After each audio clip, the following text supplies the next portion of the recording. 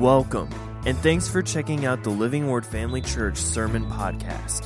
Before we get to the message, we'd like to invite you to check out Living Word Family Church if you don't already have a church home. For more information, you can check out our website at livingwordfamily.org. Okay, nobody else is excited about this? I can go slow. Fast or slow? Okay, all right. We will wrap up. Speaking of fast, we will wrap up our series today on the fast and on giving. But of course, we'll return to the theme of giving throughout the year. This is our year of giving, and we're going to get into it. We're going to trip across it several times as we continue on our journey through the Bible. Anybody remember where we're at? Yeah, we are in Acts, and we'll pick that up with that next week, unless the Lord takes us a different direction. And we started this series on the first day of the fast, and we talked about fasting and a little bit about giving. And the last 2 weeks were almost exclusively about giving. And since that's the theme again, that's the focus of the fast. We've been talking about it, but I want to say a little bit more about fasting in general today, and then a few remarks about giving at the end. And the first thing I want you to notice, as I'm sure you have if you are Bible students. By the way, thanks to the men who joined me yesterday at the men's conference at the Church of Christ. That was good, wasn't it? That's a pretty good representation from the church here. It was a great time of fellowship with other believers, and there was some good stuff coming from the speakers. Anyway, I want you to notice in the New Testament, there are several references to fasting, but there's nothing in there that's basically an instruction book telling us how long to fast and exactly how to fast. Of course, we see Jesus very famously telling us, look, if you're fasting for whatever reason, don't make a public display of it. Don't walk around looking hungry, tired, looking for every opportunity to tell people how much you're suffering from your fast. Wash your face, comb your hair. Look as bright-eyed as you can and keep your fast between you and God. But, of course, this is a corporate fast, so it's a little bit different. We see Jesus fasting for 40 days, and so we have at least a length of time on that, but there's nothing in Scripture telling us that if we fast, it has to be for 40 days or for 3 weeks or for any particular length of time. There's just a lot of assumptions in there when you fast. Okay? So there are things in there. We're going to look at some specific scriptures, but I'm just going to refer to them now. They fasted and they prayed, and then they sent out Paul and Barnabas. Paul wrote, I have been in fastings often. Day and night, Anna served the Lord with prayer and fastings. You see, she did these things, right? And they did these things. And we see fasts being proclaimed, of course, in the Old Testament, but sometimes they did it wrong. In fact, God told them they did it wrong on a couple of occasions. Let's look here at Jeremiah chapter 14.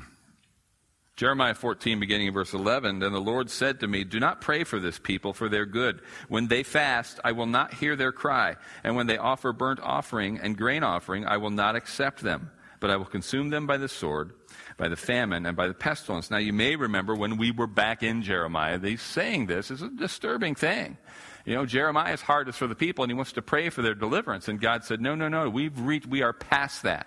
I have proclaimed the judgment, and it wasn't do this or else. It was the judgment is coming. So stop praying. You're my man on the scene.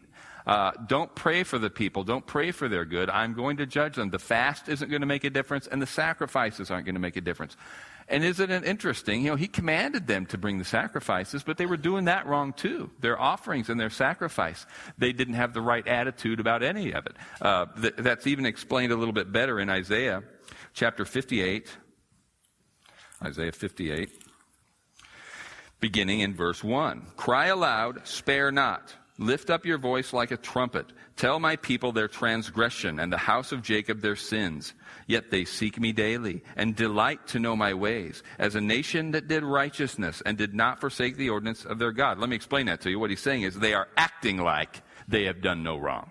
He's not saying they are a nation who has done no wrong. They're saying they're coming to me, telling me how much they want my presence, how much they seek answers, and they're acting as if they have a right to come before me and expect these things. After all, the garbage they've done. They ask me of the ordinance of justice. They take delight in approaching God. Why have we fasted, they say, and you have not seen? Why have we afflicted our souls, and you take no notice? You see? And this is what we talked about from day one. Something we mention every year when we talk about the fast. They're like, I don't get it. I've not just prayed, I've fasted, and God still has not paid attention to me. And what do we say every year? We don't fast to get God's attention. Their problem was they acted like he wasn't paying attention when they weren't fasting. Therefore, when they went to him in prayer, they're acting like he didn't notice all the times they violated his commandments, which was their lifestyle. They were idolaters, right? But now it's like, well, okay, yeah, that's what I was doing yesterday, but today I'm fasting. And why hasn't God answered my prayer? Because that's not how a fast works, right? Fasting is not a way of controlling God, but it can be a way of controlling us. It's not a way of getting God's attention, but it can get our attention. When we read positive things about fasting, it's as an expression of humility, a desire to get it right. David wrote, I humbled my soul with fasting. And there are a couple of principles that emerge that I think are very useful to us. One of them is this: if I see something out of balance in my life, an area of my life where I'm not experiencing God's blessing, God's favor, fasting can be a good way, again, to get my attention on him, to consciously submit this area of my life to the Lord. I'll get a little more concrete about that in a minute. Connected to that is something we talked about when we were doing the book of James. You remember, a lot of you were here for the James study we did on Wednesday nights. And I don't know if you remember our discussion on pride and humility, but in James chapter 4, beginning in verse 1, he writes, where do wars and fights come from among you? Do they not come from your desires for pleasure that war in your members? You lust and do not have. You murder and covet and cannot obtain. You fight and war, yet you do not have because you do not ask. You ask and do not receive because you ask amiss, that you may spend it on your pleasures. Adulterers and adulteresses, do you not know that friendship with the world is enmity with God? Whoever therefore wants to be a friend of the world makes himself an enemy of God. Or do you think that the scripture says in vain, the Spirit who dwells in us yearns jealously, but he gives more grace? Therefore he says, God resists the proud, but gives grace to the humble. Therefore, submit to God. Resist the devil, and he will flee from you. Draw near to God, and he will draw near to you. Cleanse your hands, you sinners, and purify your hearts, you double-minded. Lament and mourn and weep. Let your laughter be turned into mourning, and your joy to gloom. Humble yourselves in the sight of the Lord, and he will lift you up. Now, the big point we made in that discussion, God gives grace to the humble. He opposes the proud. And we picture proud like this: strutting, swagger, cocky, and humility is just somebody who's meek and quiet, never takes credit for anything. But then James goes on to say, submit therefore to God. Our understanding of pride and humility is a little bit different. In some cases, it's a lot different from what the Bible is talking about. The Bible equates humility with submission and obedience, right? Not mere meekness as we understand it, not just quietness. Submission and obedience is biblical humility. And pride is rebellion and disobedience. It is elevating my will above the will of God. All right? So if I humble my soul with fasting, in the context of James chapter 4, the most common manifestation of pride is disobedience. Now keep in mind, not just what he says here about submitting. Going back to verse 1, the most common manifestation of pride is disobedience that comes about when we seek to satisfy our lusts, our appetites. You see, he starts off talking about what's all the tension, the strife, the wars among you. Where do they come from? They come from your lust. You lust for something, you desire something, and you can't have it. So you hate the person that does have it, and you kill and murder, and you still don't have it. If there's something you want, ask the Lord. And then if you still don't get it, check your motives. Why do you want it? Is it to satisfy an appetite, a desire, a lust?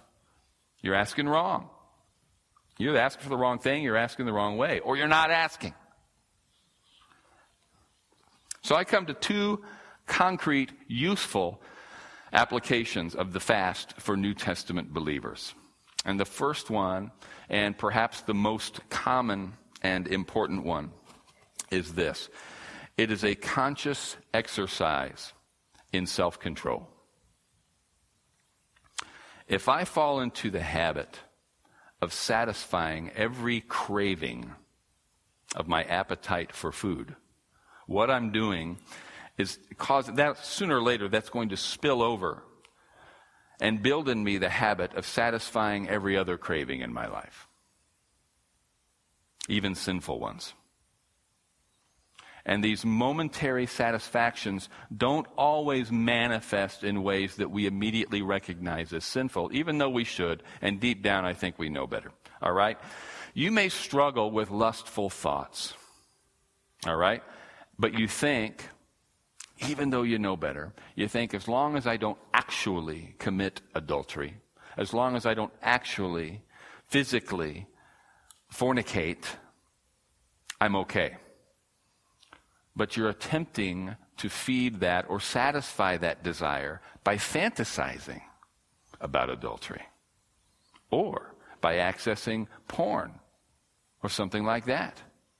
Well, what does Jesus say that says about our heart? It says you're an adulterer, right?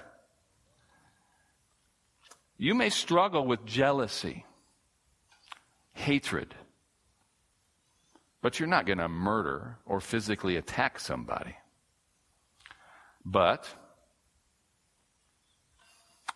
you wish them ill. And you rejoice, maybe not outwardly, but you're glad on the inside when something bad happens to them. What do you say? Serves them right. They had that coming. And sometimes in your mind, they only had it coming because they were just a little too happy for you. They were just enjoying too much that thing that they have or that position that they enjoy that you don't have. And of course, there are physical addictions as well. There's no value. I'm not talking about even illegal things. I don't want to get into an argument about whether a cigarette or a drink is sinful in and of itself. But if you're a slave to it, there's no question about it. What about worry? Fear. What is your immediate response to bad news? And be honest, because we generally don't plan for bad news. And let me just ask specifically, if the bad news is a surprise, a bill in the mail instead of a check in the mail, an unexpected bill, a diagnosis, medical diagnosis you weren't expecting, or just waking up to symptoms that are troubling. What is your immediate response? Is it a swear word? Is it, oh no? Is it, this can't be happening?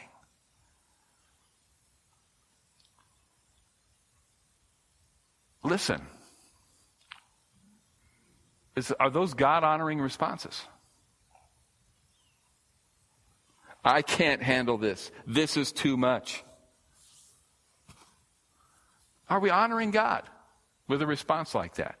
Never mind the swearing. We know that's not honoring God. Set that aside for now.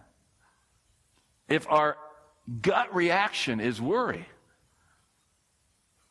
is that sin?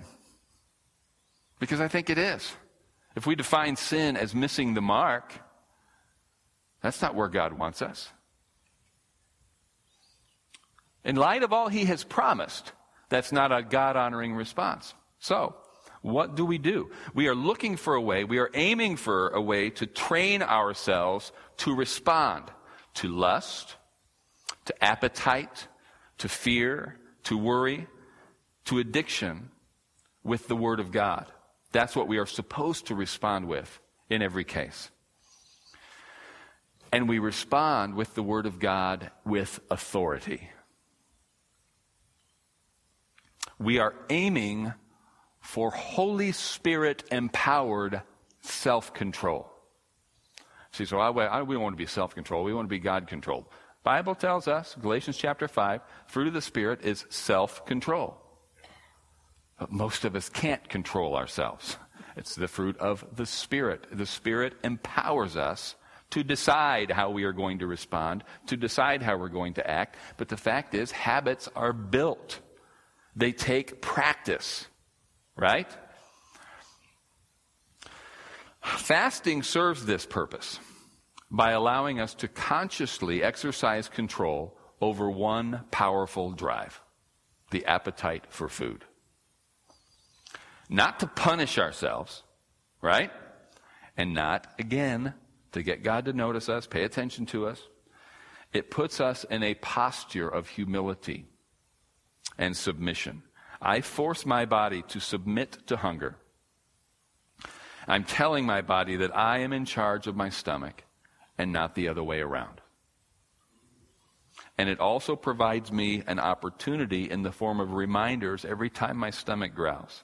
Every time a desire for a particular food hits me, it reminds me that I should be praying more. And that brings me to something, to mention something that Brother Hagin called the fasted life. When Brother Hagin taught about fasting, he said he very rarely did extended fasts. He would fast for a day, 2 days, maybe 3 days. But he said, but I do that frequently. And even when I'm not on a fast, he called living a fasted life was just his way of talking about self-control. Watching portions, not indulging every single thing. There's a lot of good food. Do I have to eat all of it? All right? It's not really about how long you fast. It's really more about how often. And same way with prayer. Smith Wigglesworth said, and many of you have heard this quote, I think, I don't often spend more than half an hour praying at one time, but I never go more than a half hour without praying. I don't often spend more than a half hour praying at one time, but I never go more than a half hour without praying. Now, fast once every half hour, we can't really tie those things together, but, we should, I do believe our year should be sprinkled with fasts, smaller fasts, perhaps, even though we start off the year with a 3-week fast. Maybe consider doing a total fast, and don't worry about trying to do it for 3 weeks. Fast for a day, fast for a meal. A fast can mean praying an extra 5 minutes in the morning instead of eating breakfast, or praying through your lunch break, praying and reading scripture through a lunch break. Which kind of leads us to point 2, the second concrete application. When we see in the book of Acts that they sent out Paul and Barnabas, for instance, after praying and fasting, we don't see how long. We only see that they were serious enough about getting direction from God that they did fast. In Acts chapter 13,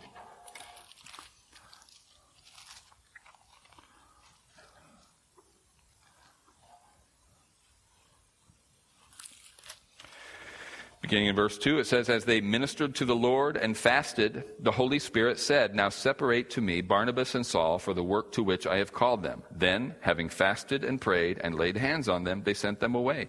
I don't get any sense of how much time this whole thing took. Could have been weeks, days, could have been hours. I don't know. But since they fasted, there was something at least involved in skipping food somewhere along the line. Maybe they were meeting around the lunchtime or a mealtime, and God was telling them, don't eat now, just pray. We don't know. Because it's almost a casual mention. The point is, they didn't just say, oh Lord, give us direction, we're going to send out Saul and Barnabas, hope we're doing the right thing. No, we're going to pray, and we're going to be serious about prayer. We're not going to eat. We're just going to pray till we hear from God, so we know we're doing what God has called us to do. In Acts chapter 14, verse 23, it says, so when they had appointed elders in every church and prayed with fasting, they commended them to the Lord in whom they had believed. So there they go. Now they're appointing elders. They're starting these churches, and they prayed what? With fasting. Fasting was it's just included, but it doesn't say. They declared a 2-week fast to determine which elders and when to leave and all that stuff. So what I'm pointing out here is that fasting is recommended for times when we need specific guidance. I anyway, have a tendency to be impatient. And what I mean by that is I really don't mind waiting as long as I can do something while I'm waiting. All right? I can pray while I drive. I can pray while I'm in the shower. And I can, even while I eat. I mean, why not? We have conversations with people while we eat, right? So I'm not saying don't do those things. I'm saying there are times when we should pray, and that's all we're doing. Because let's face it, even though we can pray, we can have conversation over meal, there are times when the conversation is a serious enough conversation that having it over a meal would be inappropriate. You know, the president doesn't come on television to address the nation in times of crisis, saying, "All right, get everybody settled down, go get you some food," and then they stand there with a Big Mac in his hand and a Coke in the other while he says, the missiles are on the way, or whatever, you know, or our nation's just come under attack. Commander, doesn't get his troops or his officers together to issue a warning order or an operations order on the fly, these frag orders. They got to come fast. Everybody, the orders are barked out. They're distributed quickly. They don't say, "All right, yeah, everybody grab a meal. Come on, everybody get comfortable." We're going to talk about the progress of this war, this combat action while we eat. No. There's an urgency there. We are here to talk about business. And I think this is the kind of thing that we're seeing when we see these episodes of fasting in the New Testament. This is serious business. What we are going to do is pray. We are not going to eat while we pray. We can eat later. There's nothing wrong with eating. Okay, we know that. He's given us food to enjoy. He's given us all kinds of food and all kinds of things to enjoy. That's not what it's about. It's about recognizing that there are times of prayer where we should be doing nothing but praying. It's a simple way of reminding ourselves that what we are seeking is more important than satisfying our appetites. And again, it might just be for an hour. It might be for the day. We don't always need to schedule an extended fast. My friend Mike Goolsbay, many of you remember him, pastors Destiny Church down in Tulsa. I was visiting him in Tulsa probably during Winter Bible Seminar one year. And we wanted to get together. I don't always get to hang out with him very much when I'm down there. He's a busy guy. But he said, "I want to get together with him." But I said, "Well, let's have dinner." He goes, "No, I can't." He said, "I'm not doing dinner these days." I asked him if he was on a diet. He said, "No." He says, "I've just been pressing into God, trying to get some answers. And I just asked the Lord, what do you want me to do?" And he said, "I want you to give me your dinner." He said, "How long?" He says, "I'll tell you when." So for the foreseeable future, he was having, and it wasn't like, he wasn't taking these small meals. He goes, "Let's go get a good lunch, man." We went to a great burger joint, He says, "I'm having breakfast, I'm having lunch." He says, I'll have a snack. He says, but nothing happened. Once 5 o'clock gets here, I don't eat for the rest of the day. And it wasn't a diet program. He was giving up this meal to God to spend that time in prayer. And that's a little scarier thing, isn't it? It's like, I can go 3 weeks as long as I can put a date on that calendar. I get to eat starting this day. What if you never get the release to start eating supper again? Well, what happens? What do we find when we submit things to God like that? I'll tell you here in a minute. Let me shift here for just a moment and ask you this. Does this have anything to do with giving? You bet it does. Because what we wrestle with, especially in a free society, a free and abundant society, what we wrestle with is the idea of self-determination, autonomy. I get to make the decisions about my life. The whole advertising industry is built around the concept of why deprive yourself, right? You want it. Here's why you should buy our brand. And here's how we can help you afford this one right now. And our attitude is, as long as I'm not depriving anybody else, and not hurting anybody, why not indulge? And this is my money that I earned to do with what I want. And God says, well, the earth is mine and the fullness thereof. The earth is mine and everything in it. And you know what? I give the earth to the sons of men, but the tithe is holy. In other words, everything's mine, I'm giving it to you. Now, it's still mine. I have a legal claim to all of it, but the part I'm not really relinquishing to your control is the tithe. Now, again, this is the legal version. This is the Old Testament. I just want you to see how that was built in the earliest times to this. The tithe is holy. He says this, I give you all things to enjoy, but don't be enslaved to anything. You can be enslaved, addicted, tied to, bound to something that in and of itself there's nothing wrong with. But as soon as you are bound by it, it's evil. He says, freely you have received, freely give. If you cannot fast, you are addicted to your appetites. If you cannot give, you are enslaved by your money. You see, there is nothing wrong with enjoying food. You can read stories of these of ancient monks who they took vows that basically said they would eat no pleasurable food, bread and water.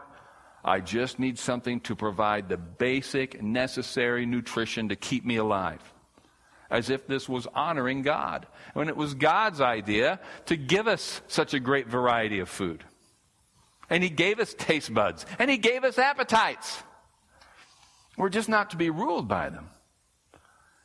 So if we can't say, I'm not going to do everything my appetite tells me to do, we've got a problem. We're slaves. But he didn't just give us a variety of food and taste buds. He gave us the capacity to enjoy all kinds of things. Including, he says, it's the Lord your God who gives you the power to get wealth. Now, what's he saying? I'm giving you the power to do it, but the challenge is, don't go do it. No, he wants us to get wealth. But what's he say? But give it. Number one, never touch the tithe. Number two, I want you to give as you purpose in your heart. I want you to give whenever I tell you to give. And if you can't, it's like, but that's mine. God's like, no, it's mine, remember? And if you can't give, then you're a slave. If I decide to fast, despite my urges and my appetites, what I find is that God himself is satisfying to a degree that I never appreciated before. If I decide to give, despite my predisposition to cling tightly to everything I own, everything I've earned, I find that it is given unto me, good measure, pressed down, shaken together, and running over. There's a song, a hymn that was written by a woman named Annie J. Flint that I'm going to share with you here. I'll just read it to you. It's called He Giveth More Grace. Many of you might be familiar with this. He giveth more grace when the burdens grow greater.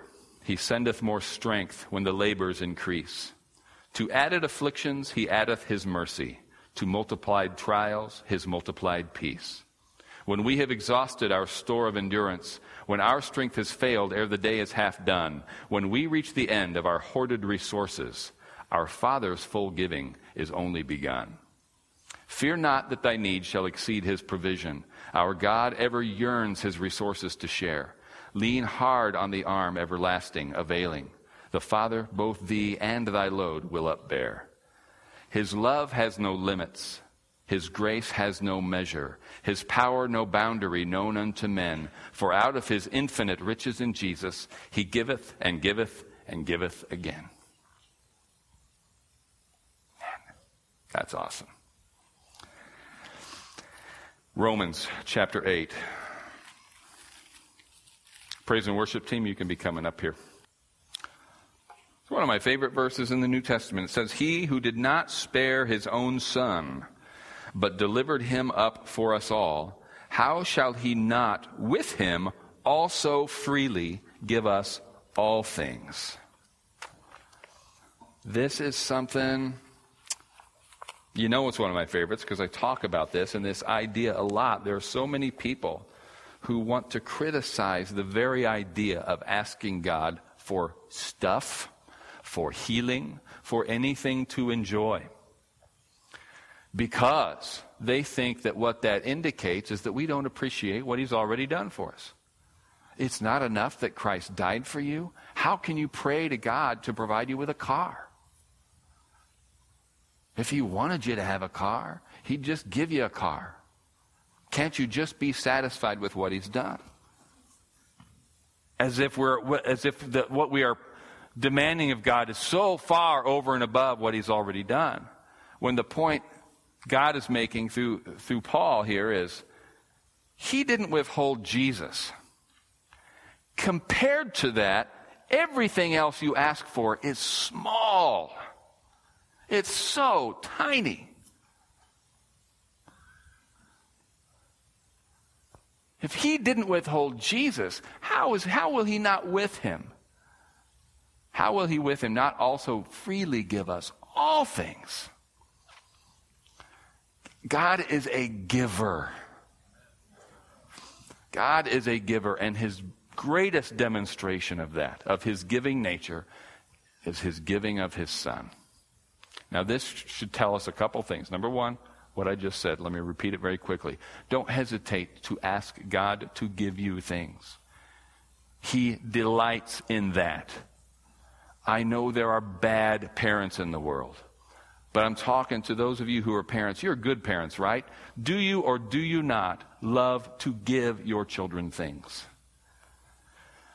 Does it bother you when they ask for things? Now, sometimes they might demonstrate a lack of appreciation for the things they already have. And sometimes they ask wrong.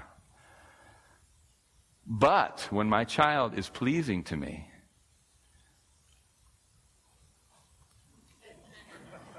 on those rare occasions, no, as this one often is, and my other one who's at Royal Ranger Camp, winning in basketball, by the way. Riley and the Dillman boys went undefeated 15 games in a row, or was it 10 games in a row to win the championship. Woohoo! But when my children are pleasing to me, I'm delighted when they ask me for things. Delighted. And I'm delighted to bless them with what it is they're asking for. There's a difference between asking and whining. But I want them to enjoy life. I want them to enjoy me. I want them to see me as a generous dad. God wants to be seen that way too. And again, he demonstrated his generosity by not withholding the greatest thing he has to give. So don't hesitate to ask. All right? But also notice this.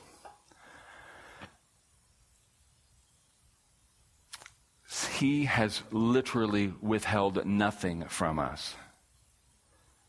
Do you see what an egregious sin it is when we refuse to honor him with our finances of all things?